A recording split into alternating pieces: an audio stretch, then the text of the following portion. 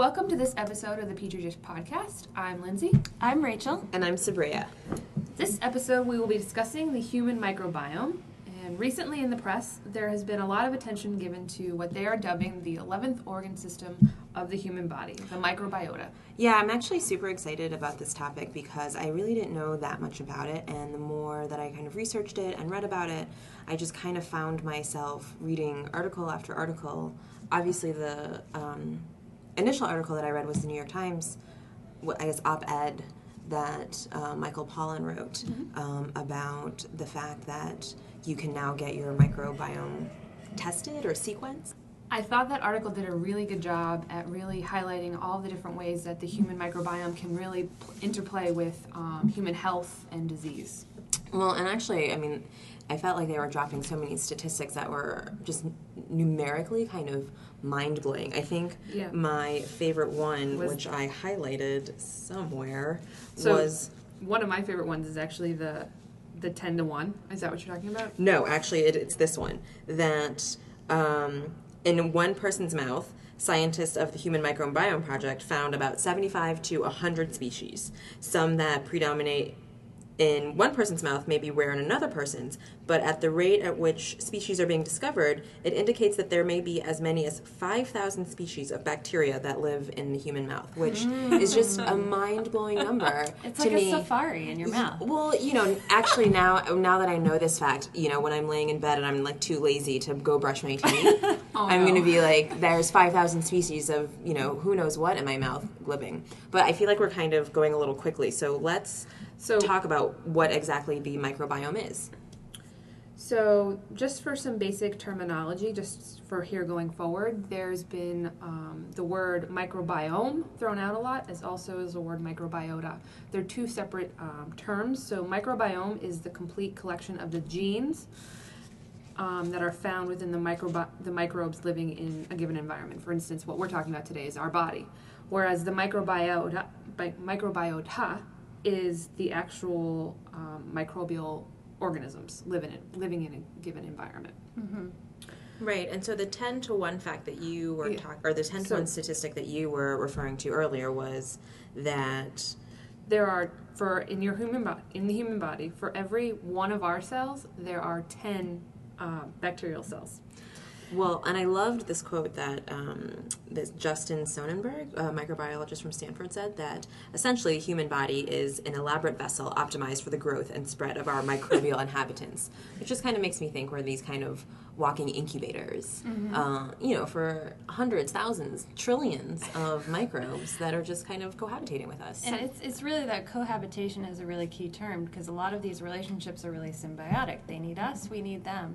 And a lot of there's a lot of open questions in this field, but one of the things that's becoming really clear more and more is that we need to maintain positive relationships with our microbial community to stay healthy. They're important. It's not all about, you know, us versus the bugs. Yeah, because normally when you think of bacteria, you think of sickness and disease and how people take antibiotics when they're sick, but there's also such a huge portion of the microbiota that have benefits, and really understanding these benefits is, I think, a really interesting part of science, and that kind of brings us to the Human Microbiome Project. So in 2007, the NIH invested over $150 million to identify. Well, I feel like in 2007, it was like money for everything, right? It's like whatever you want to study. Exactly. But now, so sorry to back up a little bit, they were trying to identify the microbiome and understand the bacterial and human interactions and their relation to disease. And in order to do this, they actually sampled over 242 healthy adults in the U.S. Of the male samples of the males, there was 15 different body sites sampled, and in females, there were 18 different body sites sampled. And these included areas of the skin, nose, mouth, throat, vagina, and feces. And these samples were collected over 22 months for over 5,000 total samples that they then sequenced to identify the species and their relative abundances. So this is a huge amount of information, right? You know, and scientists are still honestly trying to figure out what to do with all of it.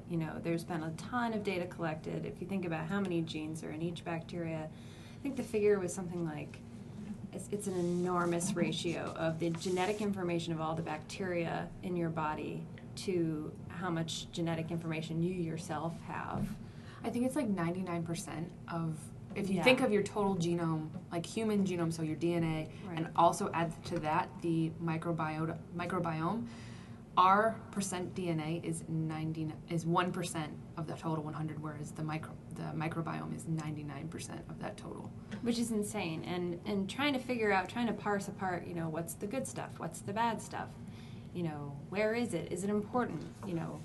How can it change? These are all huge open questions, and there's been a lot of data collected, and not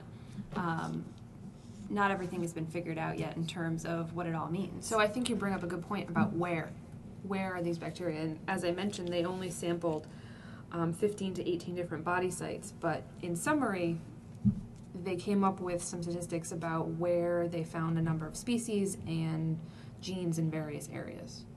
So, as Lindsay mentioned, they for females, they looked at 18 sites, you said?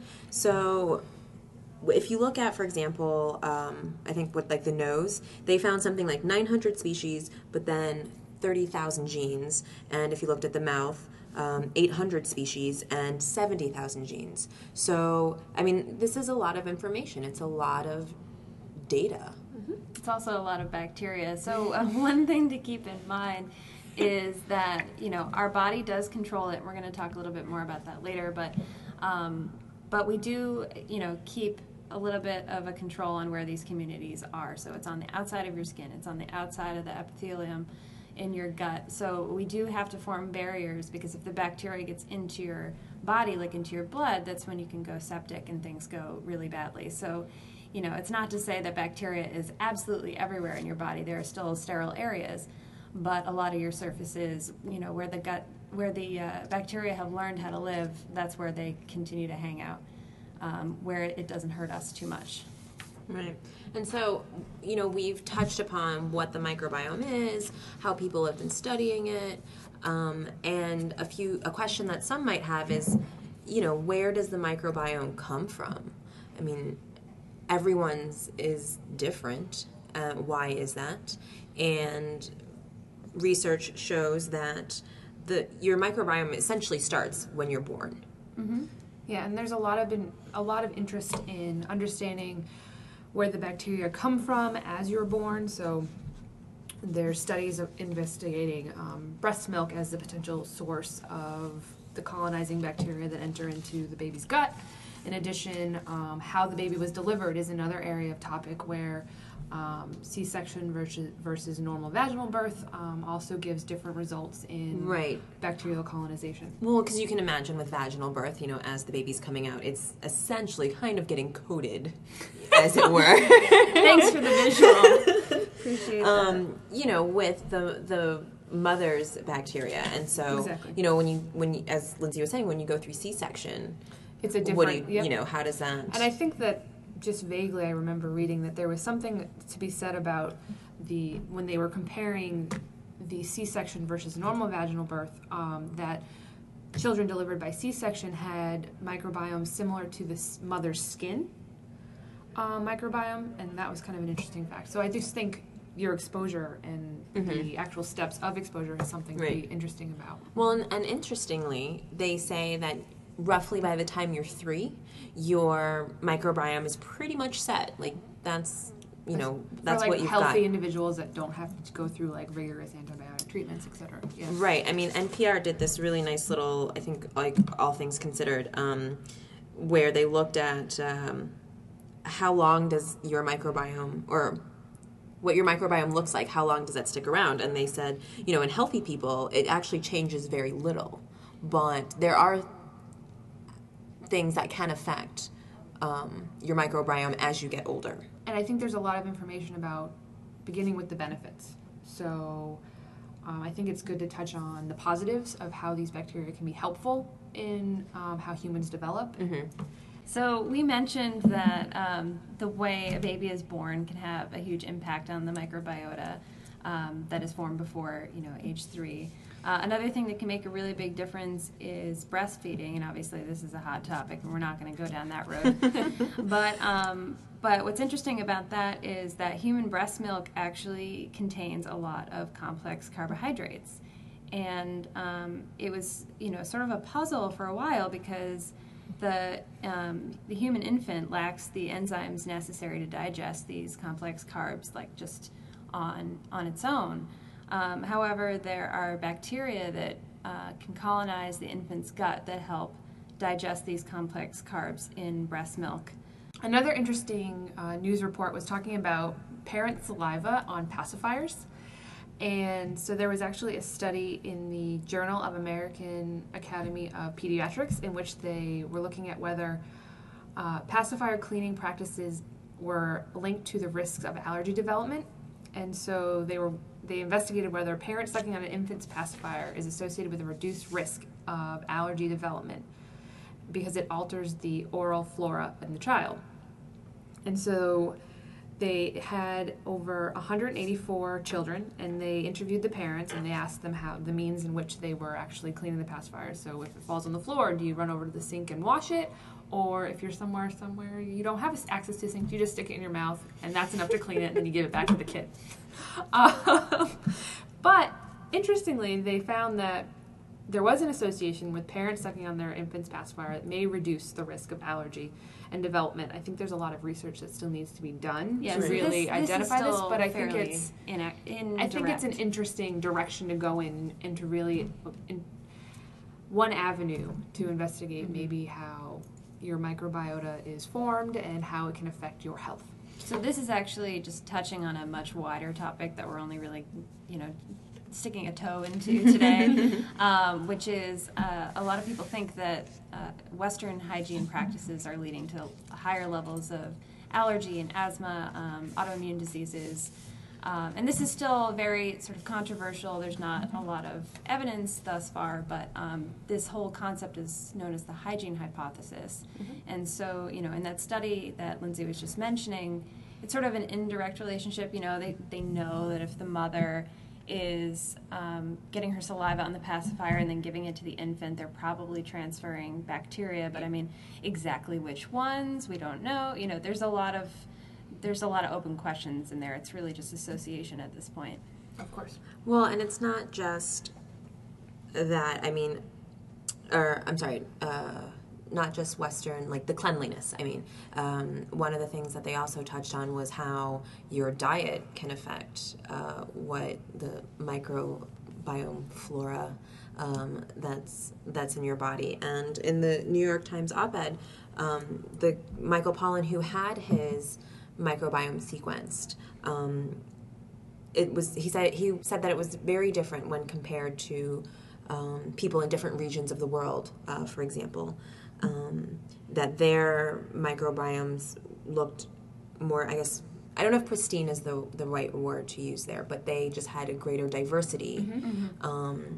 And I think, didn't he link it to something about the different types of food, so more, especially in the gut and the digestive system, microflora. Right. So he's known for being a proponent of the eating less meat, eating more vegetables movement. And so he was drawing the comparison, I should say, between his gut microbiome and those from more, I suppose, not the United States societies where they eat less meat. Well, and less processed food, too. Mm-hmm. One of the points that he made in the article was that our I shouldn't say lack of fiber, but maybe us Westerners aren't getting enough fiber, and that's definitely harmful to our overall microbiome. Yeah, it just changes the, like you said, the diversity. So other factors that actually can have a huge effect on your biodiversity are treatment with antibiotics. So I know we're switching gears a little bit from diet and geography to talking about if you're sick and you're on a course of antibiotics. So I'm sure a lot of you have seen commercials for all of those probiotic yogurts, etc. But sometimes what happens is when you're on a course of antibiotics, you actually kill any of the bacteria in your digestive system, and that can have actually some pretty negative effects on your health. Mm-hmm. So most antibiotics affect things that are present in a wide variety of bacteria, and some of them, are actually, they were developed for that reason. They want them to be able to work well and solve whatever medical problem you're having, but it also wipes out all of the good bacteria. Most antibiotics don't have any sort of discrimination between what's good and what's bad bacteria. They just stop them from growing. And so this kind of brings me to, I guess, one of the interesting topics that we chose to cover, which are fecal transplants. It's about to get gross in here. So, actually what happens in a lot of hospital settings when people are on a long course of antibiotics, especially elderly, that this diversity changes. Mm-hmm. And then a bacteria called Clostridium difficile, I'm going to call it C. diff. Yeah. Much easier. Actually takes over. So given the opportunity, it can then take over because all the other natural occurring bacteria are less pronounced. So now it can now flourish, and it actually is associated with diarrhea as well as severe colon inflammation. And interestingly enough, it's also associated with death. So it's a pretty nasty one. It invades. It's pretty bad. So the toxins are pretty bad. So I guess in the CDC, it reports that out of 17,000 deaths attributed to gastrointestinal infections, 2/3 of them are actually caused by C. diff. Wow. And so there's a lot of interesting research and studies in which they are trying to use fecal transplants as the major form, as the major treatment. Well, and fecal transplants sound exactly like, they are what you think they are. If you don't know what fecal transplants are, whatever you're thinking they are, that's probably what it is, which is where you take... So basically, yeah. So they actually take samples from healthy donors, and there is a very rigorous screening process where they make sure that you don't have any diseases that you can pass on, or you don't have any harmful bacteria in your sample. And let's be clear, they're not like taking feces and like opening up your gut and transplanting it into your body. Usually there's some processing involved where they isolate the bacteria. Like mashing it up in a bag? Yeah. And just I'm sorry, but Okay, so let's just outline the actual process. So they take the fecal sample from the healthy individual that they have sufficiently screened. And actually, they screen it, and is it normally someone that's within their family? Or yes, like someone they live with? Yes, so we can talk about, there's another article that I think we wanted to mention later that there's some evidence about cohabitation and how you can have similar. But let's just finish this one little thing first. Let's get over with.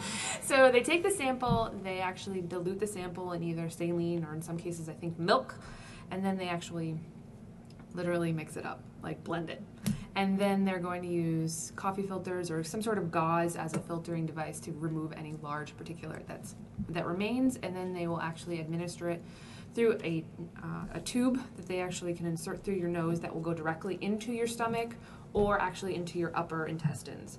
Additionally, they can also give you the treatment via I think enema or also colonoscopy. So, but like as crazy as this sounds, I feel like this is one of those things where doctors are sitting around and they're like, okay, what do we need? Like this person is super sick, right? Their gut bacteria is just completely shot. Well, what do we do, right? So it's like, okay, why don't we just put someone like a healthy, bacteria in there? And right, it's like, well, how do we do that? We don't know exactly which bacteria at this point are the most important ones. So it's much easier, instead of trying to figure out what every little piece is that we should put back in, put everything in. Give them the whole thing. Well, and it's one of those things where I feel like when they sat around talking about let's transfer poop from one person to another, someone in that room had to have been like, this is so crazy, it just might work. And the thing is, but it does work. But actually, I think the numbers say that there is a really good study out there. But before we get to that there was, so a lot of times when people have C. diff, they do course of antibiotics after antibiotics, and it just keeps coming back. It worse, right? It keeps coming back, and then it's not really effective. So actually, recently, the first long-term study was conducted in which they looked at 5 different medical centers and 77 different patients who all had fecal transplants. And the patients experienced a 91% primary cure rate and a 98% cure rate if there was a second infection. And this was very different from what they had seen with antibiotic treatments, in which the patients who had not responded to antibiotics were less likely to respond to a second course of antibiotics. So just in summary, they find that it's a very effective course of treatment, and I found that in 2013, the FDA actually approved fecal microbiota transplants as a treatment for C. diff, as That's an awesome. official treatment. So before... Congrats. Congrats, fecal transplants. I mean, I guess the other thing, too, is I feel like it was something that you touched upon was this kind of influx of, like, the probiotic market and how, you know, you turn on your TV and it's, I can't even remember who the celebrity is. What's her name? Jamie Lee Curtis. Yeah, she's like, right, Activia. Yeah. Right, like, you... that song gets stuck in my head anytime I see that commercial. But you see her and it's like, you know, the probiotic is like really helping your digestive system. And then there's the other one, she's the ESPN woman, Erin Andrews, who's like running around, you know, taking her probiotics. And I feel like they are kind of pushing this, I don't know, this, not agenda, but this thing that, like, it's not even really regulated. No one really knows what's going on. And it's like, just eat this yogurt. And there's a lot of actual controversy. And I remember when we were talking about this at one point, there was a test in which there was a bunch of probiotics that are out there on the commercial market tested, and it was actually a really low number that were actually containing what they claimed to be containing. So again, it's a new market, and I think with a lot of things, it's a way to make money, and so it's not really completely understood scientifically anyway. So I think that said, though, a lot of these things, anecdotally speaking, do seem to work, and you know, doctors will say things like, you know, have some yogurt while you're on these antibiotics because it does seem to help. You know, it's just something to be aware of. Like, you know, you don't necessarily know everything you're getting, but hey, if it works, it works. Go for it. well, and I think just overall, I think that is the big concern and issue about the microbiome. It's that we have all of this information, we have all of this data, we are looking at all of these species, but we don't really know what they're doing, how they're functioning, and the interplay. So right. how one population, if it can take over for whatever reason, like example of the C. diff, or if as you age you might be now, or you change your diet, you're now changing your bacterial populations inside of you. Right, and one thing that's really important to this balance is your own immune system. So we mentioned before that a lot of these things are sort of on the surfaces, but that said, you know, the mucosal immunity is a whole field that's, you know, very, very interesting in a number of disease states.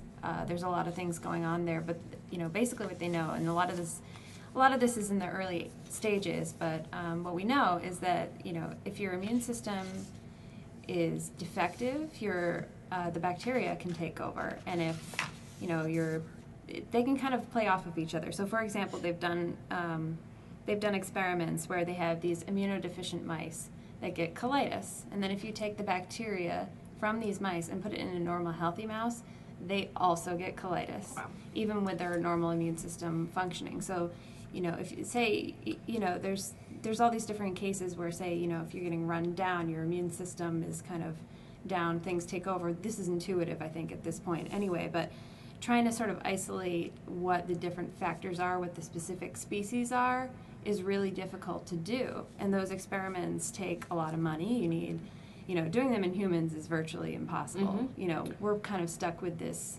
just sequencing because you can't, you know, there's only so much, you know, playing with giving humans bacteria you can really do. But I also think that it comes back to the fact that, like we're talking about, it's a community. And if one falls lower, another community has the opportunity to become a higher population. And I think sometimes in science, in order to do the right controls, you only want to focus on one factor at a time, and I think this question is a little bit more complicated than that, which is why I think they're using the mice and those different examples. I also read randomly that they are actually trying to make a pig model in which they can compare it to the human digestive system as another form of an organism that they might be able to do studies on. Right. So, I mean, one of these things that even further complicates doing these studies is that different species obviously carry different bacteria too. So what's true in a mouse may not be true in a human. This is true of, you know, any mouse studies, but sort of, you know, there are certain comparisons you can draw, but getting something closer to human is going to give us much more of an idea of what's going on. Well, and just in general, I mean, like, I know we've said this a couple of times already, but just from person to person, Oh, yeah. like, your microbiome is different. So what could, like you said, for the yogurt, like, for one person it might be really beneficial, and for someone else it really, might not work. So this kind of brings up the point that we were going to talk about previously about the cohabitation and the living in the proximity to people and even having pets and children. Right, how that affects your... Within a cohabitation environment, the microbiotas are similar or different. And actually, there is a researcher in Colorado that does a lot of work to actually investigate this. And he did a study in which their group looked at cohabitation of family members that share the microbiota with one another and their dogs. So they looked at actually more of a cat person. 159 people, and out of those people, 36 of them ended up having dogs, and out of that 159, 60 had families. And they were looking at whether they could find if cohabitation actually had a role in having similar microbiomes or not. And they found that one of the interesting findings was they found that cohabitation resulted in communities of microorganisms being very similar to each other, and they were dissimilar with people who didn't live together. So if you lived with someone, you were more likely to have a similar microbiome, basically. So do you think then those are the people that you would get like fecal transplants from, right? Yeah, like not your dog, but I like... think usually I think the first person they turn to is if you have a spouse. Right. Mm-hmm. Yay. Honey. Love you. Thanks, honey.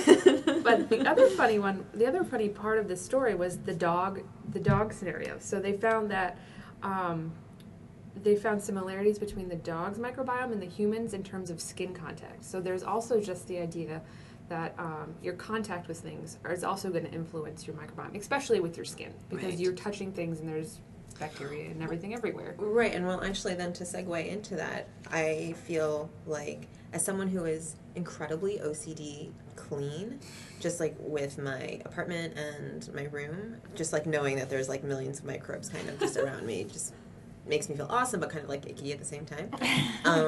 And I am not one who carries, antibacterial soap everywhere. I wash my hands, after I go to the bathroom, and because, we work in labs, I feel like I wash my hands entirely too much. And I know that there's lots of talk about whether being overly clean in this regard with all these, like, the Purells and the antibacterial soaps, like, what is that doing more harm than good? Right, so both with, a lot of these antibacterial products and also just antibiotics themselves as drugs, overuse is something that's been luckily, gaining some traction in terms of like people being aware that this is maybe not the best for us. We know that our microbiome is important. If you're wiping things out, what exactly is coming back up? When you kill everything down to a certain point, we talked about how C. diff can sort of take over, and this can happen in a lot of situations, and drug resistance is becoming a huge problem. We're not developing antibiotics as quickly as we are getting more and more resistant. Well, I don't think it's about not using antibacterial products. I think it's the overuse of antibacterial products that kind of leads to this, or that does more harm than good, right? We're not saying that the next time you see someone in a bathroom and they don't wash their hands, you should, give them a high five and be like, way to keep that microbiome diverse. But I think it's also the argument that there's not a lot of evidence that says that antibacterial soaps are any better than just washing your hands. And, I feel like my mom is going to be really proud when and if she hears this. But, the rule of thumb is when you're washing your hands, you should sing the happy birthday song to yourself, because I think that's more or less 30 seconds, and that's how long you should be washing your hands with soap and water. And that's actually like FDA suggested, CDC suggested. Sing it slowly, though. Sing it twice if you feel the need. Yes. And another thing to keep in mind is, if you have a medical need for taking antibiotics, take them for sure. If they're, if they're prescribed by your doctor and you really need them, of course, take them. There's a reason they were developed in the first place. But what's really important, especially regarding some of the things we've talked about with drug resistance, is take the full course of your antibiotics. It does not matter if you feel better. Take them all, because you don't want to give any of the resistant bacteria an unnecessary advantage by stopping early. Exactly. That's a really good point. So we've covered a lot of some interesting things that have come up with all of the new publicity that the microbiome is getting. So I just want to maybe wrap up with talking about where we think it's going and what still needs to be done. Well, yeah, I mean, a lot still needs to be done. I Of think course. that, well, one thing that might hinder a lot of it being done is the fact that there's just not enough money for this kind of research anymore. I think you said in 2007 Yep. there was, how much money was So it was, I allotted think, for? around $150 million. So I guess the human microbiome project was kind of two-phase. So the initial phase was to gather all of this immense amount of information and sequence data, and that's great. We have all these now databases that we can now go back to and make connections with. But now the second part is really looking at mechanism Well, not and right. what it does. Right, and now it has gone from $146 million, down to $15 million, which Well, is... I think they're also asking now that since now they have this plethora of information, now researchers can write their own independent grants, and they're hoping that the money will come from those. It seems that what they're hoping. Right. I mean, and just in general with the science of it, there's scientists are really trying to find a standardized way to really look at all this information. Well, I mean, they tried to find a standardized way to collect all the information, and everyone kind of tried to follow this, kind of protocol of how to collect it, when to collect the information. I mean, the species and things like that. And now, Lindsay, like you were saying, it's like, what are they doing? How are they doing this? How are they functioning? And I think that will actually be incredibly beneficial, because even though there is all this data, and I know we've said this, I feel like a couple of times, we still don't really know what is going on, and we don't even know, scientists don't even have a solid definition for what a healthy microbiome is, but that they know that a diverse microbiome is better than a less diverse one. And I think we've touched on very few topics that they're also making connections with, but I think there's a lot to be learned about how it interacts with your body and human disease, and I think there's a really good amount of direction that can be taken. Right, and so now we know that instead of just one being, we are one being carrying hundreds of trillions of microbes. Do you even know who you are anymore? So we hope that you've enjoyed this episode of the Petri Dish Podcast. If you have any questions or comments, please feel free to email us at thepetridishpodcast@gmail.com. You can also visit our blog for resources and additional information about the microbiome and other topics we've covered at thepetridishpodcast.tumblr.com.